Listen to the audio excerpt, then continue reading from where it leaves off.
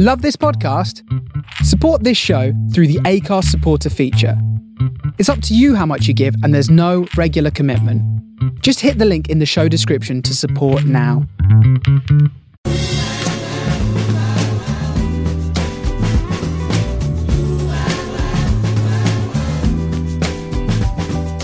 This is the Soho Radio Podcast, showcasing some of the best broadcasts from our online radio station, right from the heart of Soho, London. Across our music and culture channels, we have a wide range of shows covering every genre, along with chat shows, discussions and special broadcasts. Here is just one of our recent shows. To catch the full show, head to our Mixcloud page or listen live at sohoradiolondon.com. Hello, this is the Bureau of Lost Culture. I'm Stephen Coates. Now here at the Bureau, we spend our time digging up, unearthing, dusting down, bringing back into the light half-remembered lost countercultural stories, and we often hear about the British underground alternative scene of the 60s and 50s and 70s. But our roots actually lie in the Soviet Union. Our big project, the X-Ray Audio Project, was dedicated to the amazing story of forbidden music cut onto X-rays. In the Cold War era in the Soviet Union is where we started. And so I'm very pleased that we are going back for a visit there today. Was there a counterculture in the Soviet Union? Was there youth culture in the Soviet Union? Was that possible under such a repressive regime? It was. We heard a few episodes ago from Teria Tamitsu about the Soviet hippie movement. And today we are welcoming a very special guest who's going to walk us through a quick survey of the counterculture in the Soviet Union. He is the person who, as far as I'm aware, wrote first of all about X-Ray Records in his wonderful book back in the USSR, The True Story of Rock in Russia. I think that was back in the 80s. And that's a wonderful survey of the way that the Russian rock bands who emerged in the 70s and 80s contributed in some way to the cultural upheaval of perestroika. He also wrote a couple of years ago another wonderful survey, Subkultura, the story of Russian and Soviet subcultures. He is, and was, and is a broadcaster and a DJ, a kind of Soviet John Peel, always bringing new music to the masses, a cultural trader, as they might say in Russia.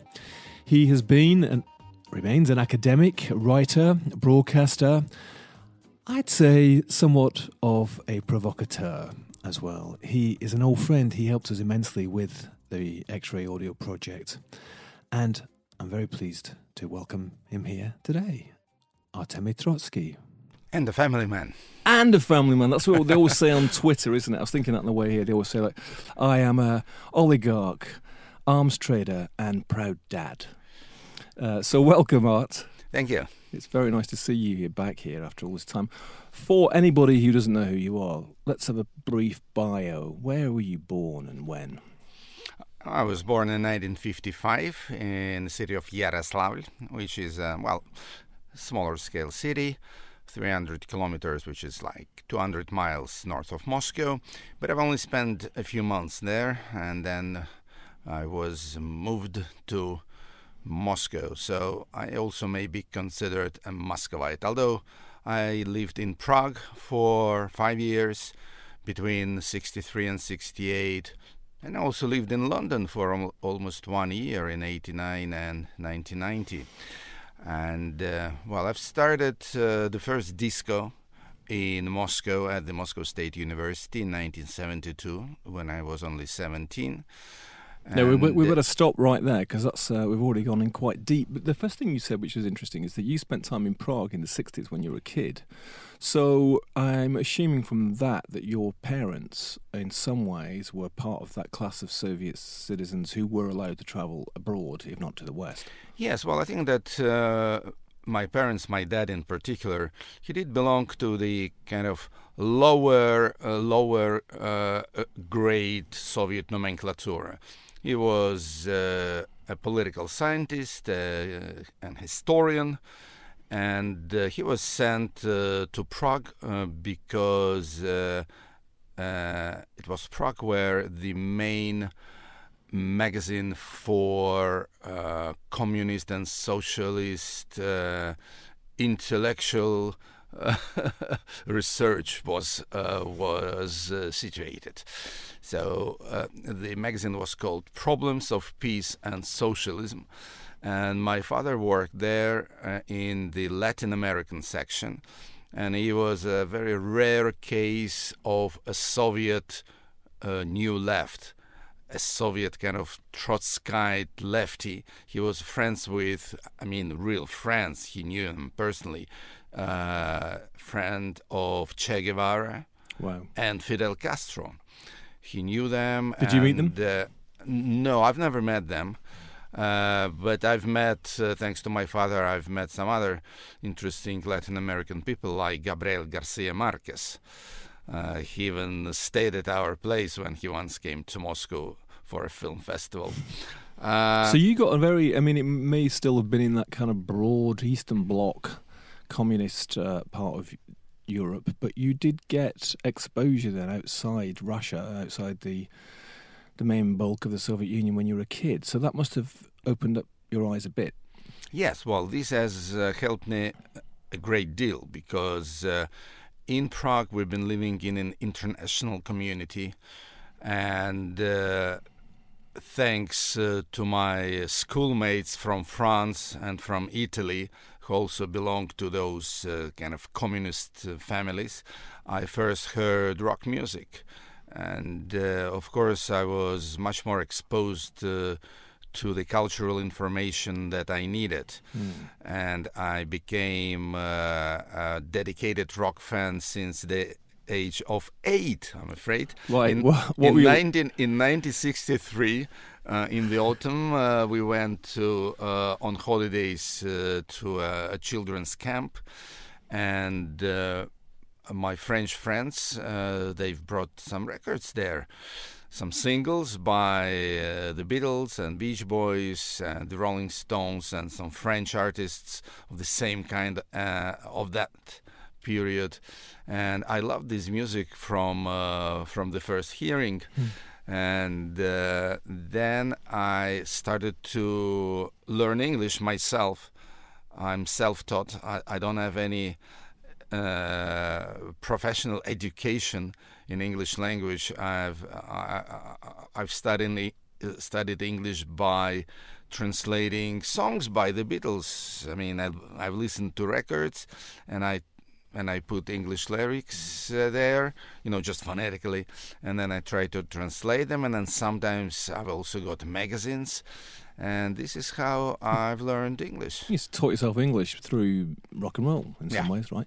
It's interesting, isn't it? Because obviously for anybody who grew up here, particularly in recent decades, got absolutely no idea what that was like to be born and grow up in the Soviet Union in the 60s. Were you aware at the time when you're in Prague, you're listening to rock and roll records and maybe, you're mingling with this international community, were you aware at the time that this was a bit rare and a bit of a privilege possibly for a typical Soviet kid? Well, I didn't think about it at all. But the situation in the Czech Republic, then Czechoslovakia, a non-existent country now, it was pretty liberal. They've had live music rock clubs there. And they had some records on sale, mostly by local bands, but also sometimes imported rock records. And when I returned to Moscow, and this was in the spring of 1968, shortly before the Soviet invasion to Czechoslovakia in August 68. When I returned to Moscow, of course, I found the situation there completely different. And for the first couple of years of my living in Moscow, I was very depressed because I didn't have friends. I was writing letters to my pen friends, from Prague, from Italy, from Canada, and so on. But gradually, step by step, I have met, some kindred spirits. I suddenly started to see long-haired guys and trendy girls in the streets of Moscow, and I spoke with them, and this is how I got involved in the local scene. Also found out that yes, there are also rock concerts in Moscow, not as interesting as in the Czech Republic, because at that time, late 60s, early 70s, all Moscow and St. Petersburg, well, Leningrad, of course, bands, they've been playing only cover versions of their favorite Beatles and Stones or Cream songs. But, you know, this is how I got involved with the local scene. And when I graduated from school and became a student, I started this first disco in Moscow, where I played vinyl records. These are records that you brought back from Czechoslovakia? I've brought some records from Prague, but also, of course, I became very much involved in the Moscow black market. Right, we'll talk about that in a second. Which was an interesting phenomenon. Sure. So, I mean, the background for this, for anybody who doesn't know, obviously, is that, you know, all culture is censored and restricted in the Soviet Union. I mean, it had got a bit easier in the 60s in the kind of Khrushchev-Thaw era, and then Brezhnev came back, it sort of toughened up a bit.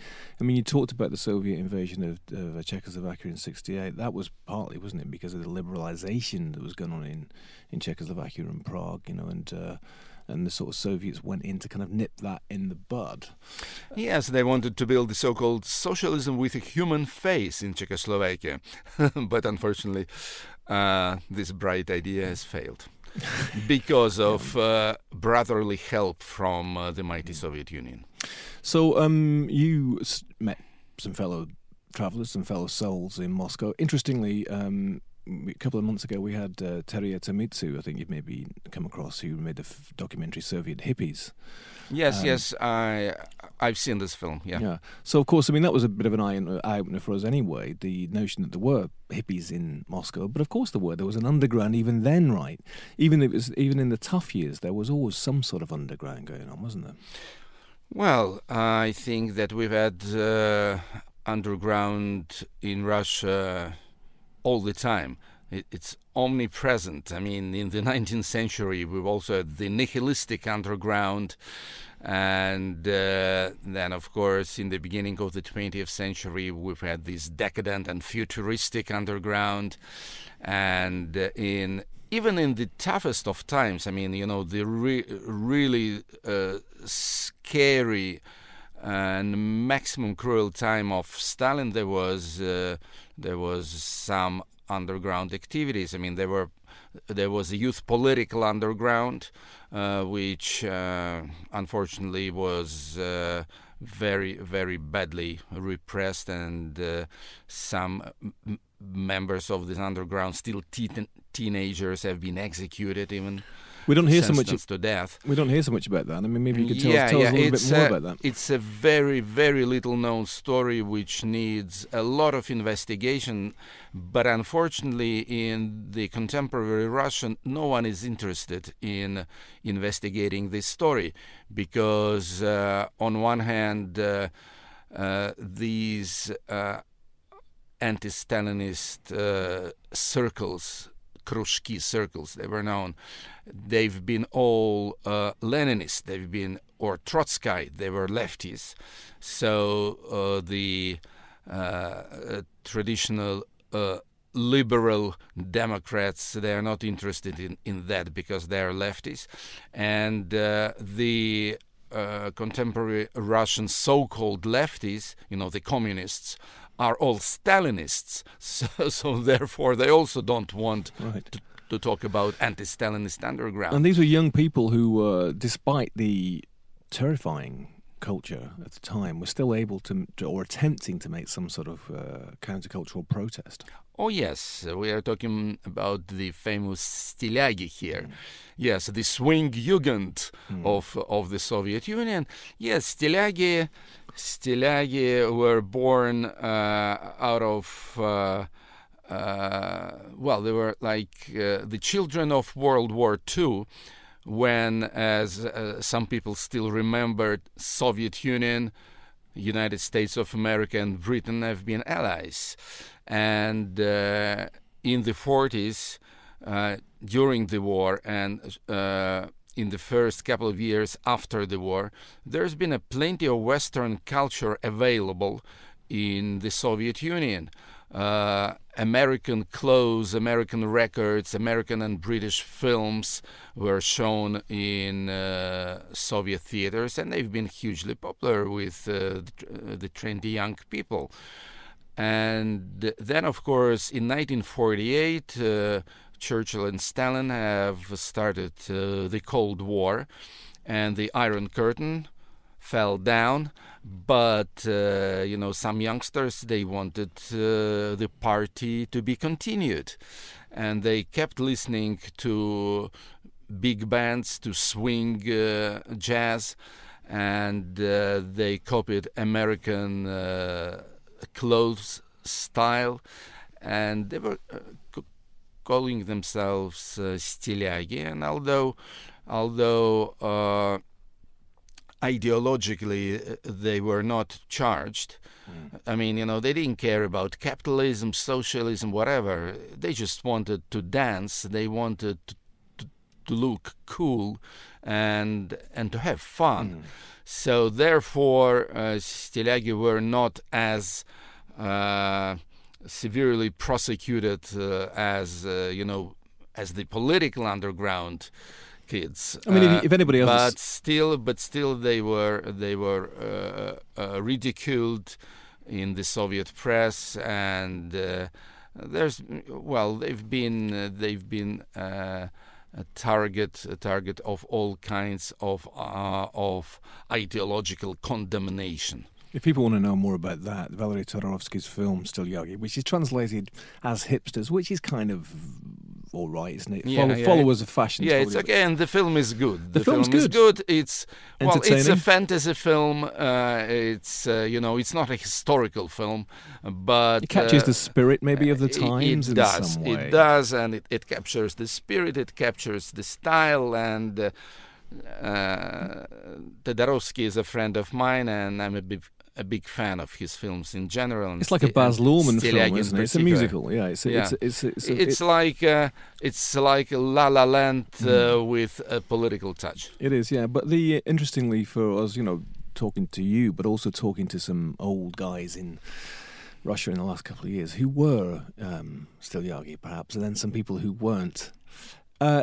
They were sort of looked down on by the intelligentsia as well, not just by the kind of party types, because they were seen as, in some ways, by some people as being rather superficial, shallow, just interested in dancing and drinking. But that's what, young people do, Yeah, that's absolutely true. My parents were like this. I mean, generation-wise, they belong to the Stilyagi generation, but they were young intellectuals studying at the historical faculty of the Moscow State University, and they despised Stilyagi for exactly being too apolitical, ignorant of serious literature, ideology, and so on. I mean, they thought that, they're just silly kids who know nothing in life except for drinking, dancing, and having a good time.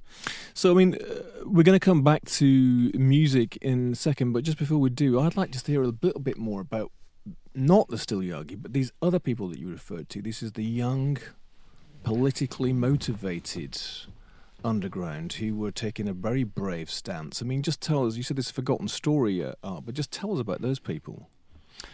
Well, we've had about, I have counted about 30 to 40 underground student organizations which existed in the Soviet Union from the late 40s till more or less Stalin's death in 1953. And they existed not only in Moscow and Leningrad, but also in Voronezh and Stalingrad and many smaller cities of the Soviet Union in some areas of the Soviet Union, they've also had a nationalistic flavor to them, like in the Baltic Soviet republics or in Belarus and the Ukraine. But their mainstream ideology was Marxism. And their main message was that Stalin is not a communist. He's not a true communist. He's not a Marxist.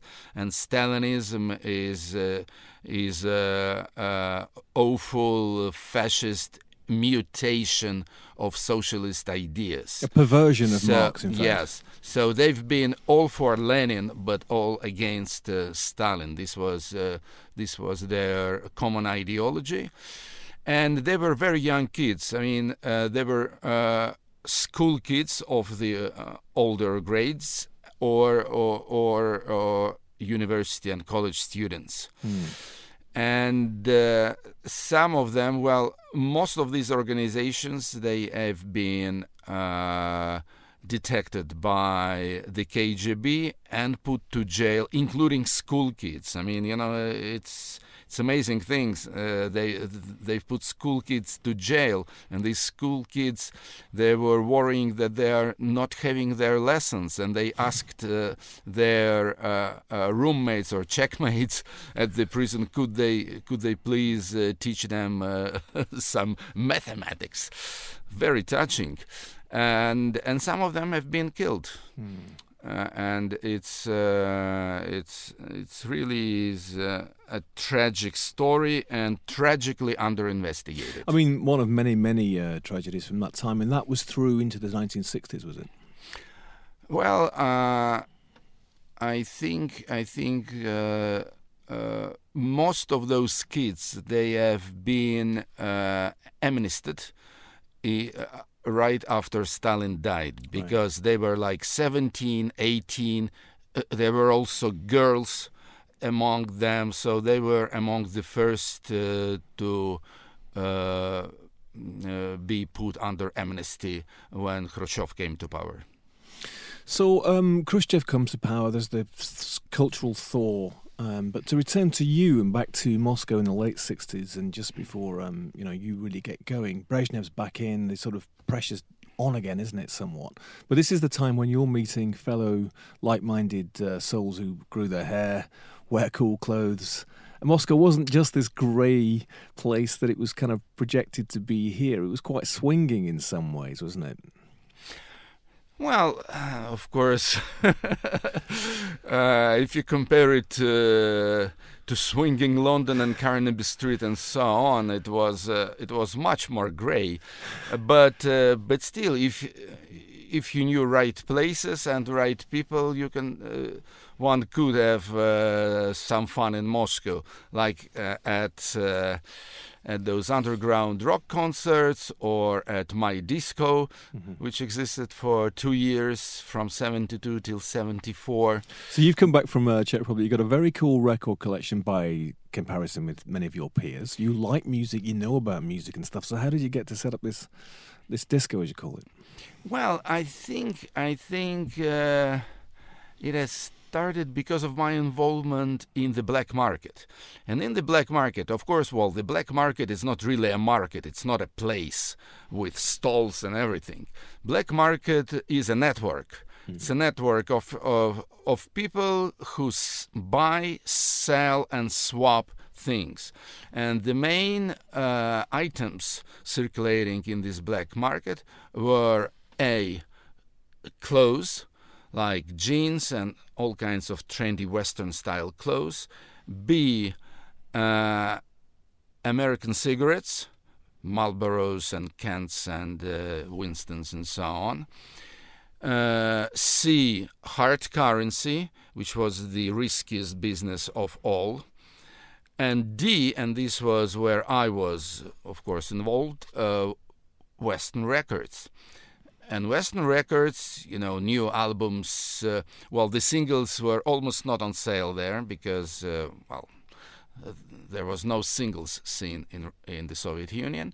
New albums by, the Beatles and this the Rolling Stones, and later Jimi Hendrix and Frank Zappa and Pink Floyd and Led Zeppelin and The Doors and so on. And they costed a fortune. So it was quite difficult to buy these records. What I've done is I usually swapped these records, but because of that black market music community, I've met some guys who like the stories that I told them. I mean, all average music lovers, underground music lovers in the Soviet Union at that time, many of them didn't speak English at all, and they did not have any information. All they had were records. So they knew the names of the musicians, but they didn't know, their stories. They didn't know, the whole context of rock music. And I was one of the very few, maybe the only, who could tell them stories. Okay, yes, I said, yes, this is Jethro Tull. Jethro Tull is Jan Anderson on flute and so on. And blah, blah, started to tell them the story of Jethro Tull or, whoever, Captain Beefheart. And they asked me, why don't I do lectures about music? Why wouldn't I play these records? And then I said, well, there is a form like that. It's called discotheques, and I saw them, and I was there at discotheques in Prague. But they don't really tell stories. They play records, and kids dance to them. But I can make a hybrid disco, and this was exactly what I've done. In the first part of this disco, in the kind of intellectual part, I've told the story of certain particular band. I remember the first band that I played there was my favorite band of that period, and they were King Crimson. So I told a story about King Crimson, and I've also shown slides made from album covers and photos from magazines and so on. And this has lasted for 1 hour. And then for remaining 2-3 hours, I just played music to dance to. That's funny because this is how my disco looked. When we did that event together in Tel Aviv with the Museum of Art, you did the same thing. I remember you gave a sort of lecture about the Soviet underground, and then you played the tunes afterwards, and everybody danced. Yeah, exactly. Good. I'm glad that you're still at it. But that's funny. So you invented a form there, a particular form, the kind of academic disco. Yes, well, I wouldn't say it was only my invention. As I said, it was a popular demand. The kids wanted to have information about their beloved musics, and I said, okay, well, I can do this. Right. So I guess it's a little bit like, I'm assuming, in the age of the internet and the YouTube, none of this stuff is relevant, of course, anymore. But at that time, a bit like we thought here, or the way that Hollywood stars were thought of as here, I guess these musicians from this far-off Western land who were making this music would have seemed like some mythological creatures or something. And so you were able to actually flesh that out a little bit and tell their stories, right? Yes, well, I think this was so. And, of course, before the VHS video appeared, American and British films have been far less known to trendy young Russians than music, because in order to see a movie, you have to go to a movie theater, right. And very few Western films were shown in the Soviet Union. And usually the films that were shown, they were like French comedies or Italian comedies, things like that. So almost no American films have been shown, and no serious British films have been shown. And therefore it was music that became more important than Hollywood or Monty Python or things like that in the Soviet Union. The film era started with the VHS. then we all could see at last all the movies we've only read about, like One Flew Over Cuckoo's Nest, or Blow Up, or Zabriskie Point, or Easy Rider, whatever. So let's talk about why this was underground. So this music, of course, is not officially available, even if it's not actually sort of repressed. So these events that you were putting on, these discos, where were they and how did you organise them if they were sort of underground or unofficial? And was there a risk in doing so? I mean, a risk from the authorities? Well, I can tell you that technically and legally it was very simple and very easy. I've had my discos at the Moscow State University at one of the cafes in the main, this Stalinist skyscraper, the main building of the Moscow State University. So there was a cafe on the 4th floor, and I've organized my discotheques there, and there was absolutely no bureaucracy about that. It was just like student leisure. But after 2 years, the Komsomol bosses, Komsomol is Young Communist League, the communist organization that supervised Russian young people. Some Komsomol functionaries came to my disco and they said that you are playing Western music here, which is not good.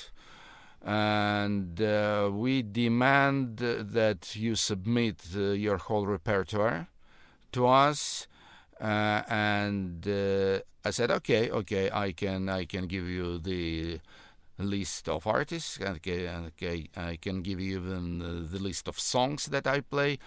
And they said, but we also need these lists exactly in the consequence in which you play them, and with short annotations of each song, so we could know what do they sing about there. And then I said, no, this I cannot do. So this is how I had to close down my disco after 2 years of its existence. So you would have had to, say, take a song like A Day in the Life, for instance, by the Beatles, and sort of write. Well, I didn't play A Day in the Life because it's not a dance song. Okay, but well, about A Day in the Life, I could put there something, a song about alienation and about traffic accident in London where a guy somebody blew his own head, blew his head off. So you had to sort of try and you were expected to do some exposition on a kind of groovy dance tune. Yes. But so what could I? How could I put an annotation about, say, James Brown's Sex Machine or something? Very short annotation. Okay, so in parallel art, so you mentioned earlier that the Soviet, the young Russian bands at the time, they're the ones that are interested in sort of rock and roll and stuff. They're actually all covers bands. They're all sort of imitating the Beatles and the Stones, playing cover songs. At what point did you start? Yes, and very often they even didn't understand what they sang about because they didn't speak English at all. So they've just repeated these songs phonetically. Right. So at what point did, an interesting, original, young Soviet bands start to emerge, or when did you start to notice them? Well, we've had before underground rock music. We've had a whole movement in the Soviet Union of the so-called bardic songs. Amazing stuff, yeah. Vysotsky and these bards, yes, Galician. They are what you call here singer-songwriters who sang to acoustic guitars. Their music was pretty primitive, but their voices were very interesting. And very powerful poetic lyrics. Yes, above all, they've had fantastic lyrics. So they also may be called singing poets.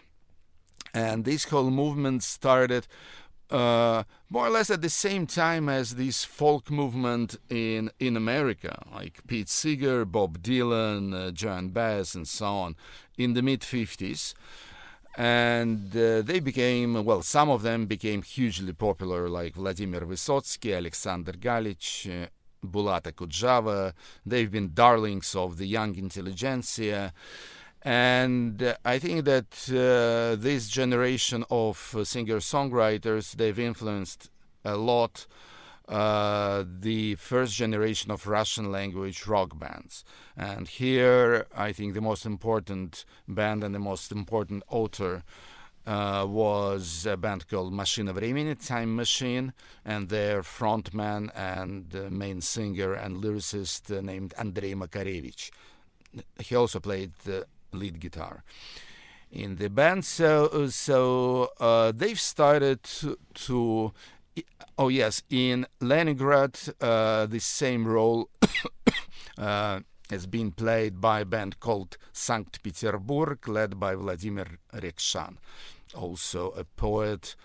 He later became a professional novelist, also a poet and a singer and a guitarist.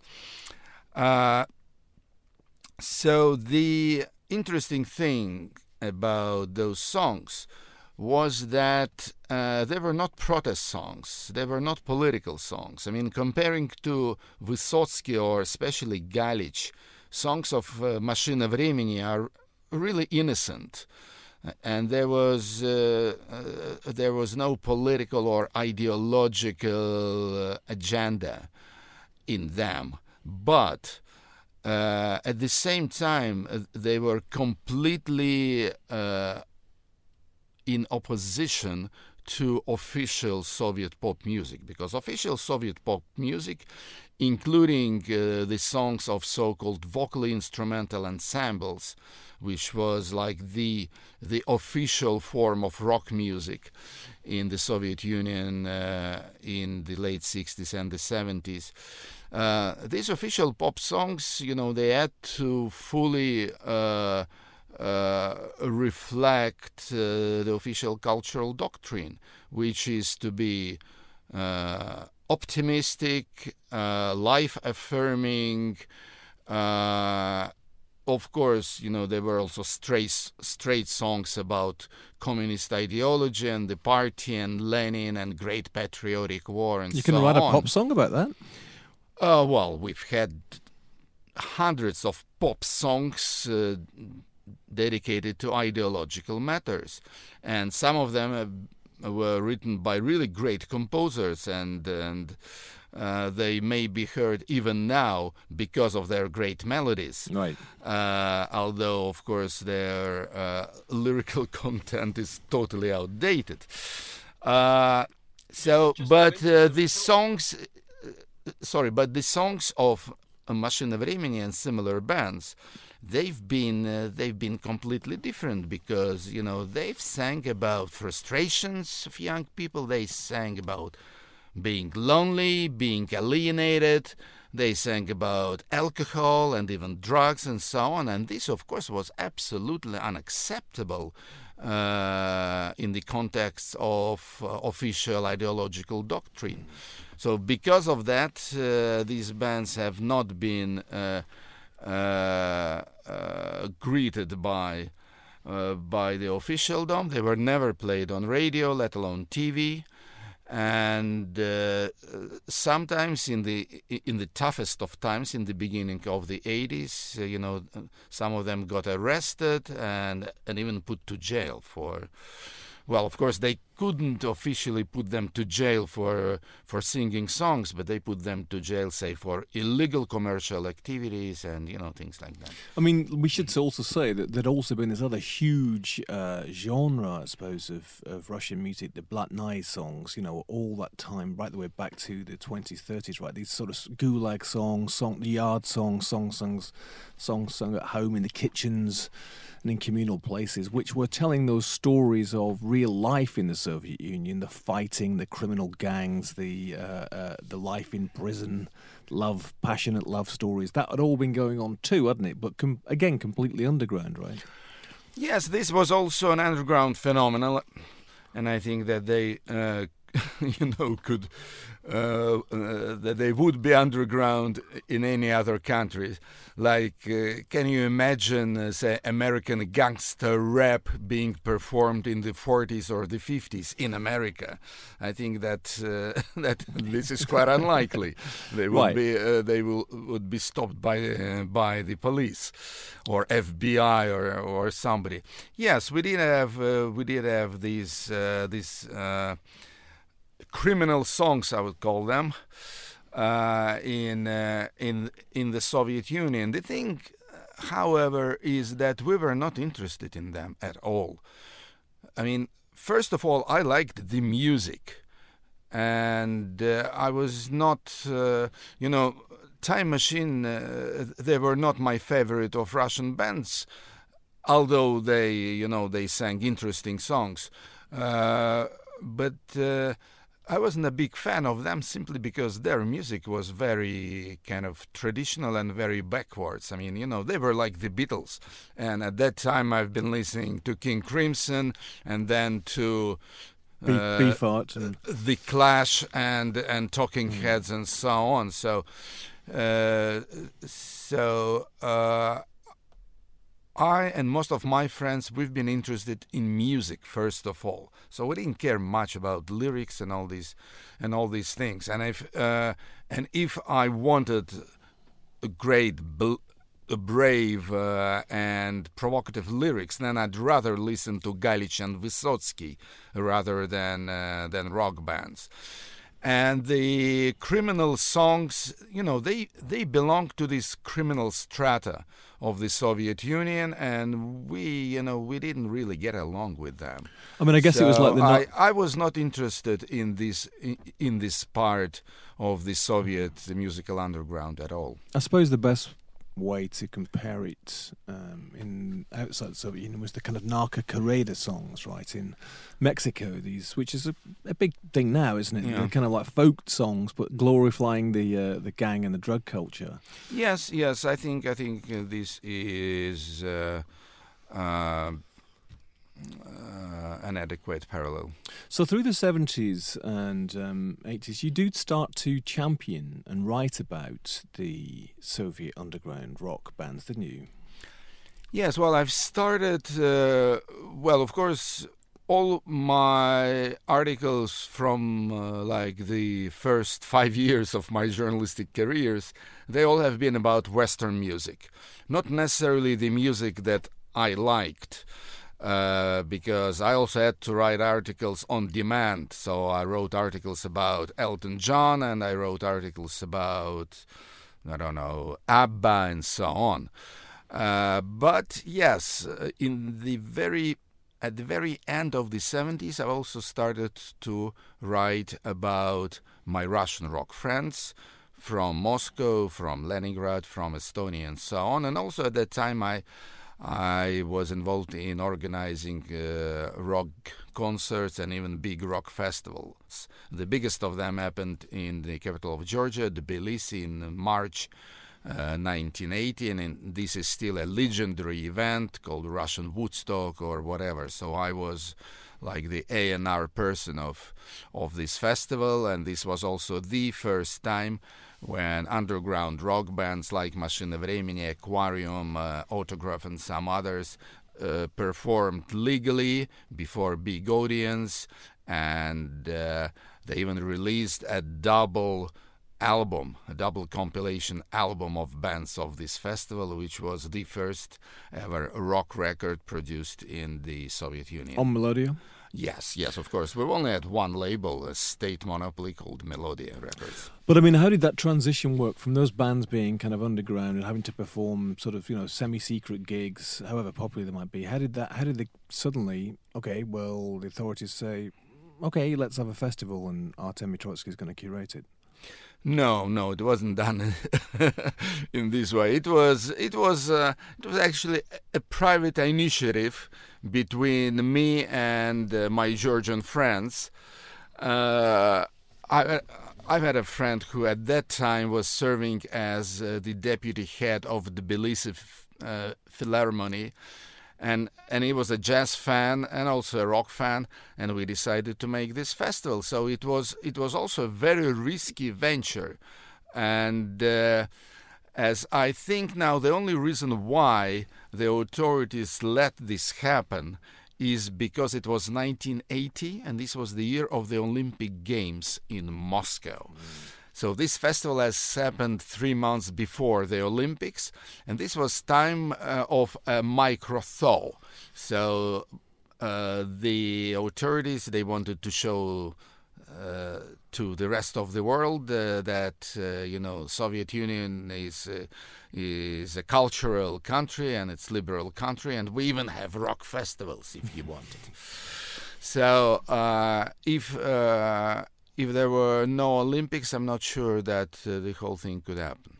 So through the 80s, you carried on doing that, didn't you? You carried on actually organising underground shows. And so, I mean, how did that work? I mean, it's because, I know doing gigs and festivals, it's difficult to do it out of sight. I mean, but where do you play? How do you organise the tech and all that sort of stuff and get everybody there and advertise it and let people know? I mean, it's not a straightforward thing, is it, to put on any sort of show, any sort of festival? But if you're trying to do it out of sight of the authorities and hoping that they're not going to kind of turn up at the last minute and close it all down, I mean, how do you do that?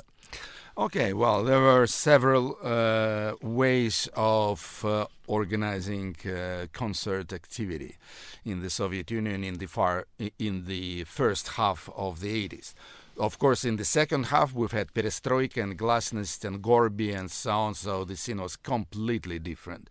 The 80s was a decade of stark contrast between the first 5 years and the remaining 5 years. So the best situation was in the west of the Soviet Union, and by that I mean the Baltic republics, especially Estonia.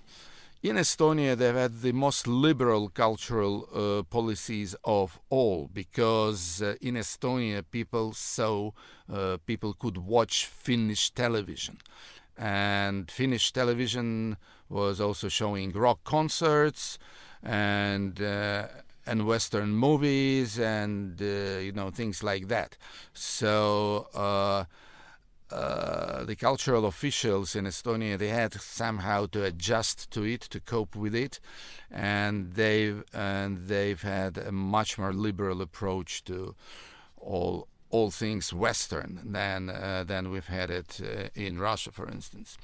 Then the second Western pinnacle of rock culture was the city of Leningrad, where in 1981 they have organized the famous Leningrad Rock Club. This was the first rock club in the Soviet Union, and it has been curated by the KGB, and this was the only way to make it legal. And the KGB, of course, they have made it possible simply because they wanted to watch closely this scene. But still, I think that this was a compromise in which KGB has lost the game. It was a cat and mouse game in which the cat has lost. So let me understand. So the KGB is saying, okay, we're going to help put on this thing as a way of saying, well, let's get all these people out in the open so we can keep an eye on them and understand what's going on. Yeah. But of course, in doing so, they kind of opened the floodgates in some way. Exactly. Yes, you are absolutely right. So Leningrad was the only city in Russia, in the Russian part of the Soviet Union, where they've had legal rock gigs at the Leningrad Rock Club. In Moscow, rock music, like in the first half of the 80s, was banned completely. All the bands have been blacklisted, not only from public performances, but also from being played on the radio and even played at the discos.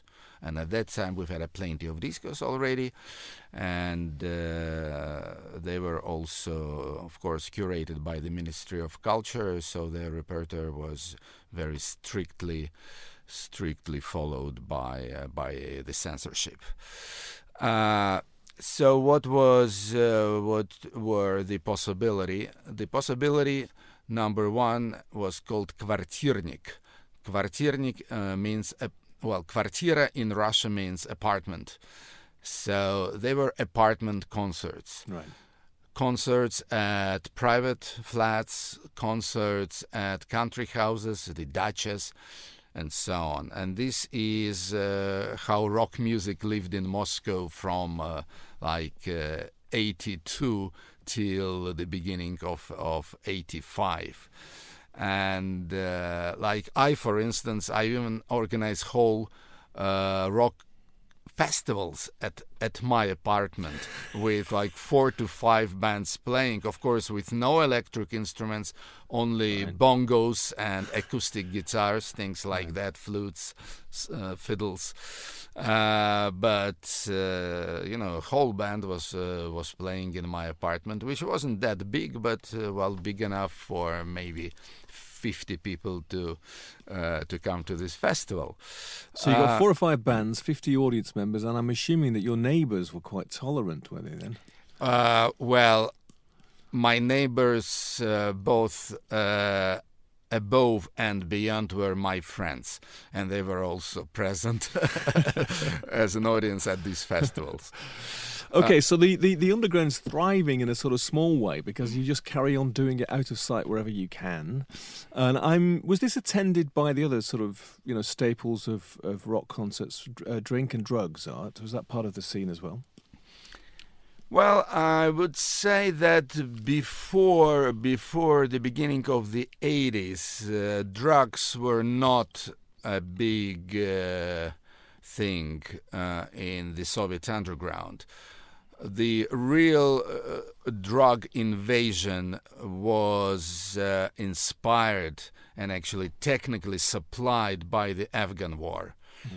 When war in Afghanistan has started, also a drug traffic from Afghanistan to Russia was provided by officers, by all kinds of war bureaucrats who came there in the back, and also by soldiers.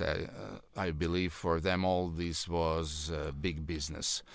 Before that, drugs were not a big thing. But drinks and alcohol, yes. Well, for Russians, alcohol is a religion, and of course, I cannot imagine Russian underground, be it a political underground or musical underground or a literary underground, without lots of booze. This was Obligatory, yeah. You mentioned that the second half of the 80s was very different, and let's just talk a little bit about why and how. I know that your friend and the extraordinary Sergei Kuryokin and Pop Mechanica were part of that, weren't they? The sort of second half of the 80s in Leningrad-based art provocateur. And it seems to me that something very different was going on with Kuryokin and Pop Mechanica, because this felt completely original in some way. It wasn't derivative, and it wasn't particularly lyrical. It was organised chaos or something, wasn't it? I mean, it was like this Dadaist intervention. Just tell us briefly about Kuryokin, because he was a good friend of yours, wasn't he? Yes, well, I would say that in the 80s there was a whole bunch of geniuses which Russian musical underground has produced. For me, the two main the two most talented people and real geniuses were two guys.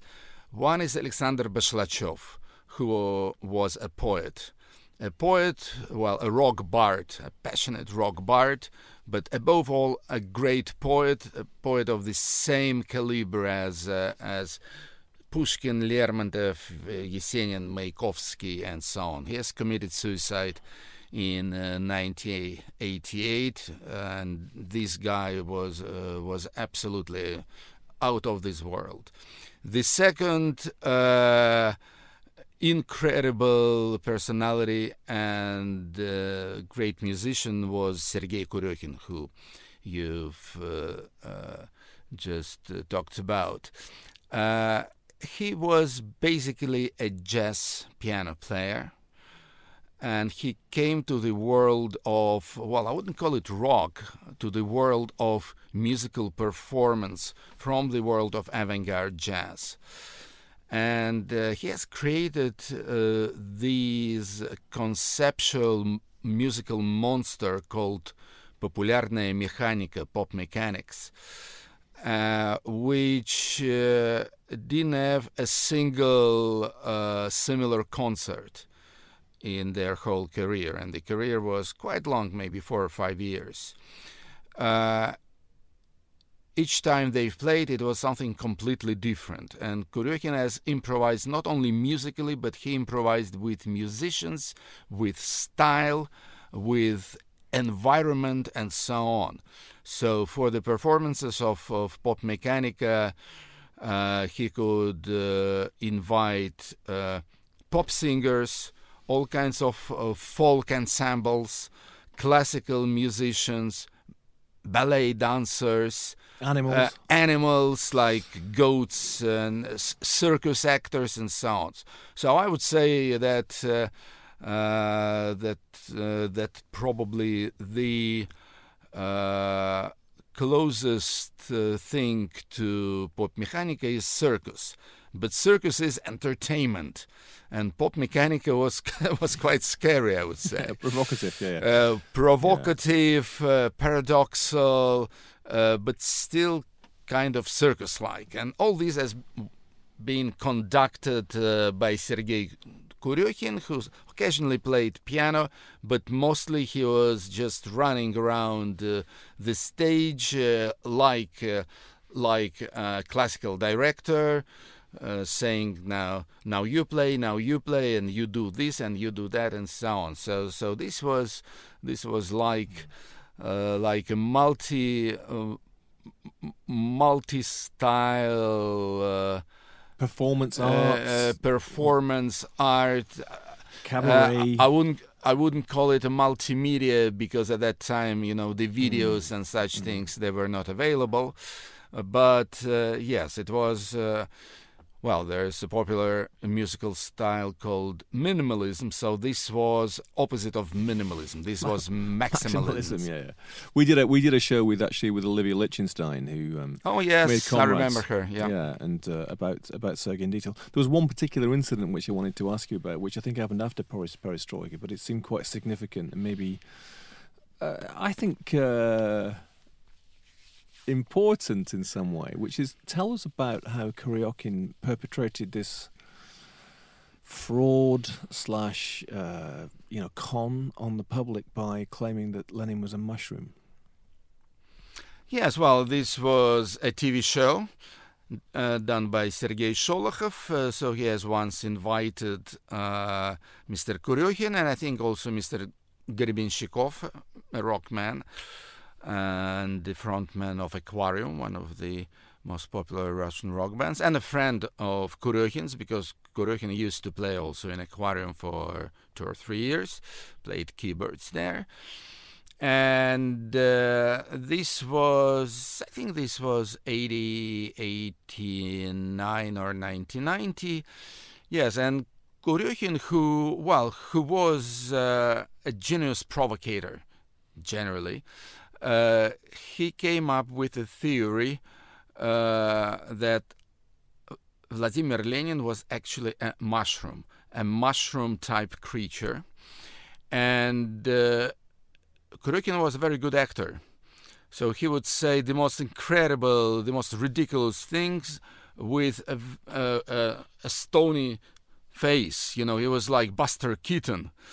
And so he was proving with all kinds of pictures, graphics, and so on, presenting them to the camera, that Lenin was a mushroom.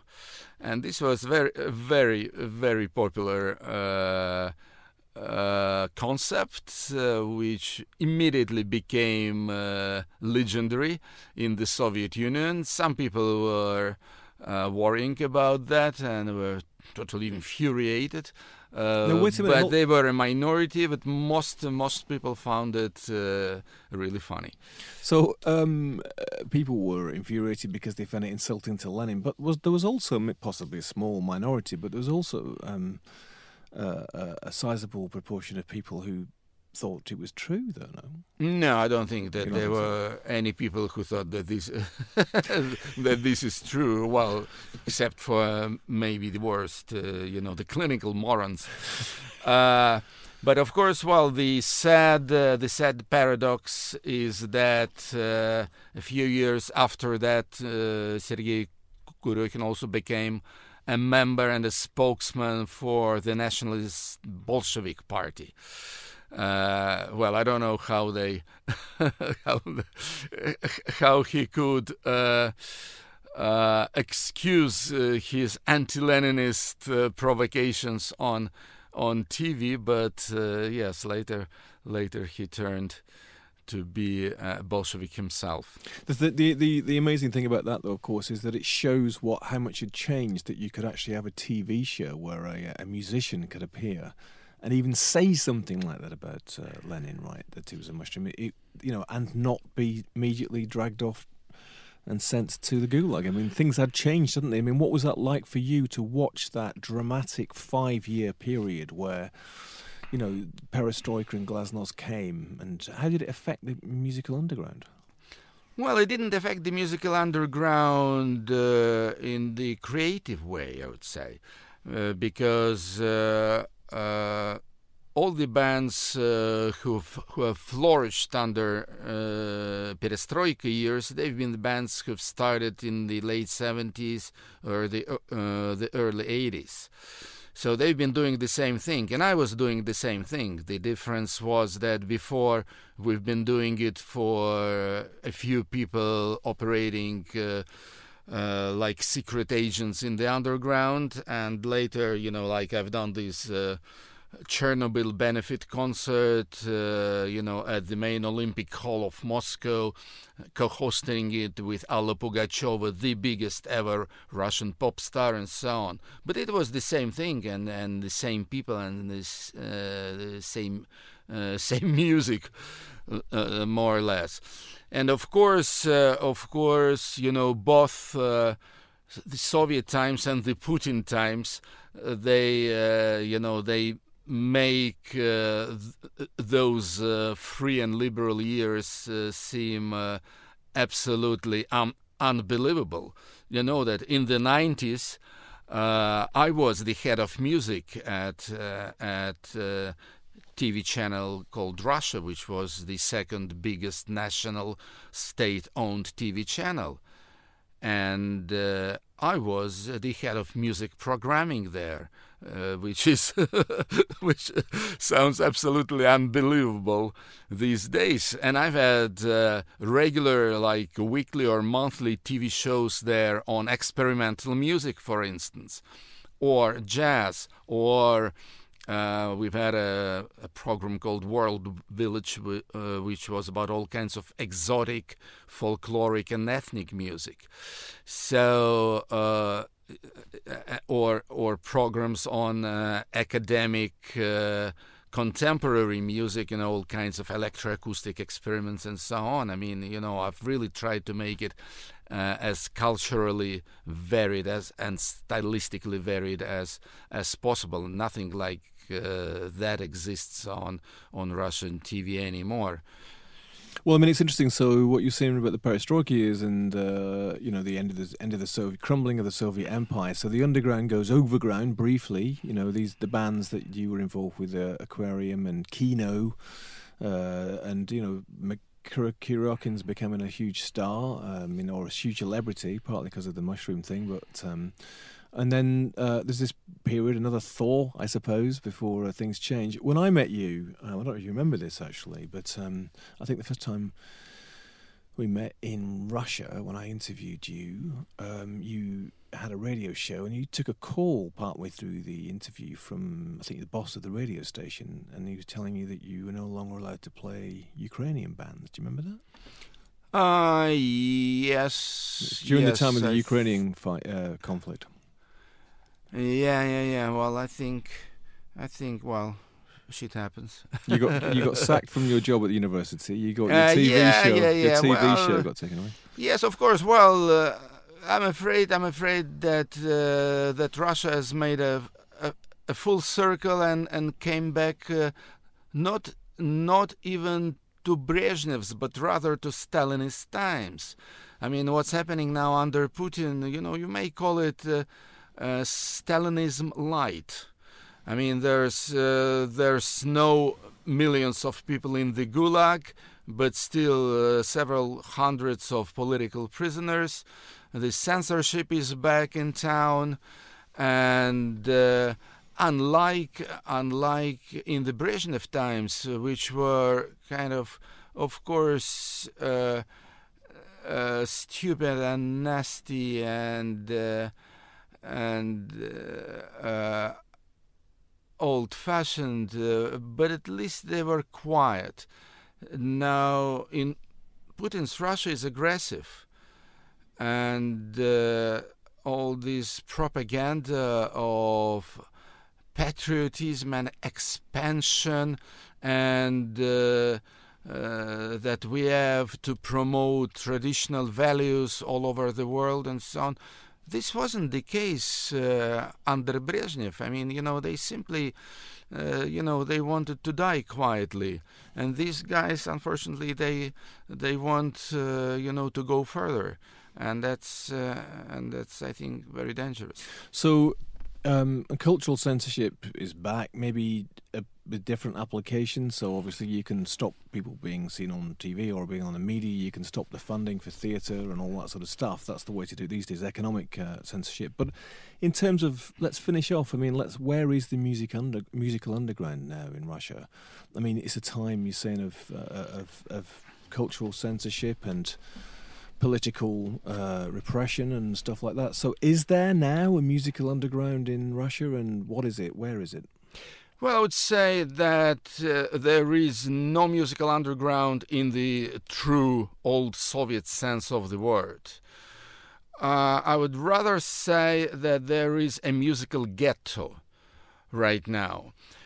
There are artists which are benefiting from the existing regime, which are always on TV, on radio, and so on, which are financed by the state, which participate in all kinds of official actions, like Olympic Games, all kinds of festivities in the Red Square, and so on. And there is a faction of the musical scene which only exists in small clubs and the internet and YouTube. And this is the new underground of Russian music. It's very varied. It's not only rock music. It's rock music. It's a lot of rap and hip hop.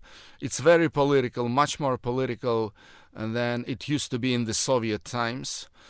And of course, you could never ever see or hear these artists at official level.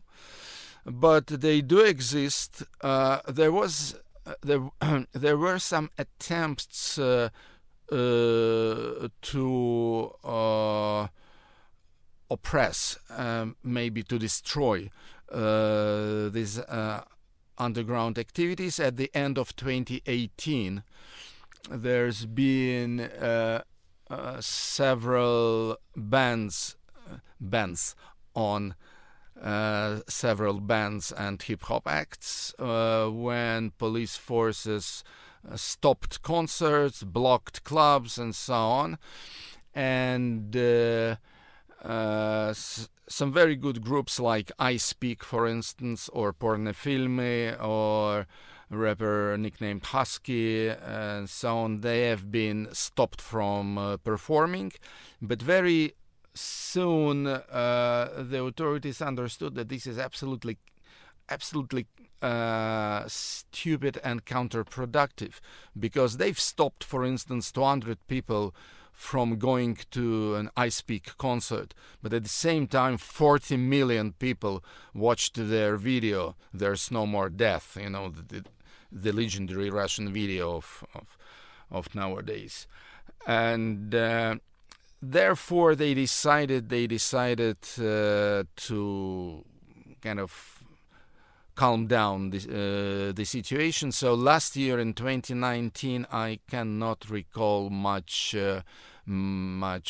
scandalous situations with music, but they're pushed into a corner, a rather dark and unpromoted corner of the of the musical reality, but they do exist and they feel well, and they keep being bold, young, provocative, and I think the number of audience for these bands is only growing, thanks to Mr. Putin and his fascist policy. And a little bit to Mr. Trotsky and his radio station, which I'm going to link to in the notes for this. So there you have it. The Russian underground is alive and twitching. Yes. I think that Russian. Well, I wouldn't call it necessarily underground. I would say that Russian opposition music is now alive and well and in a good form, and it's not only created by a young radical artists, but I think that a lot of talented classic rockers from the 70s and the 80s are also in good form now, and I'm very happy for these guys. And we're very happy for them too, and very happy to hear from Artemy Trotsky. Thank you, Art. And thank you to you for listening. I hope you enjoyed it. Another story from the counterculture. We'll be back next time with even more. You can check us out in the meantime. www.bureauoflostculture.com. See ya.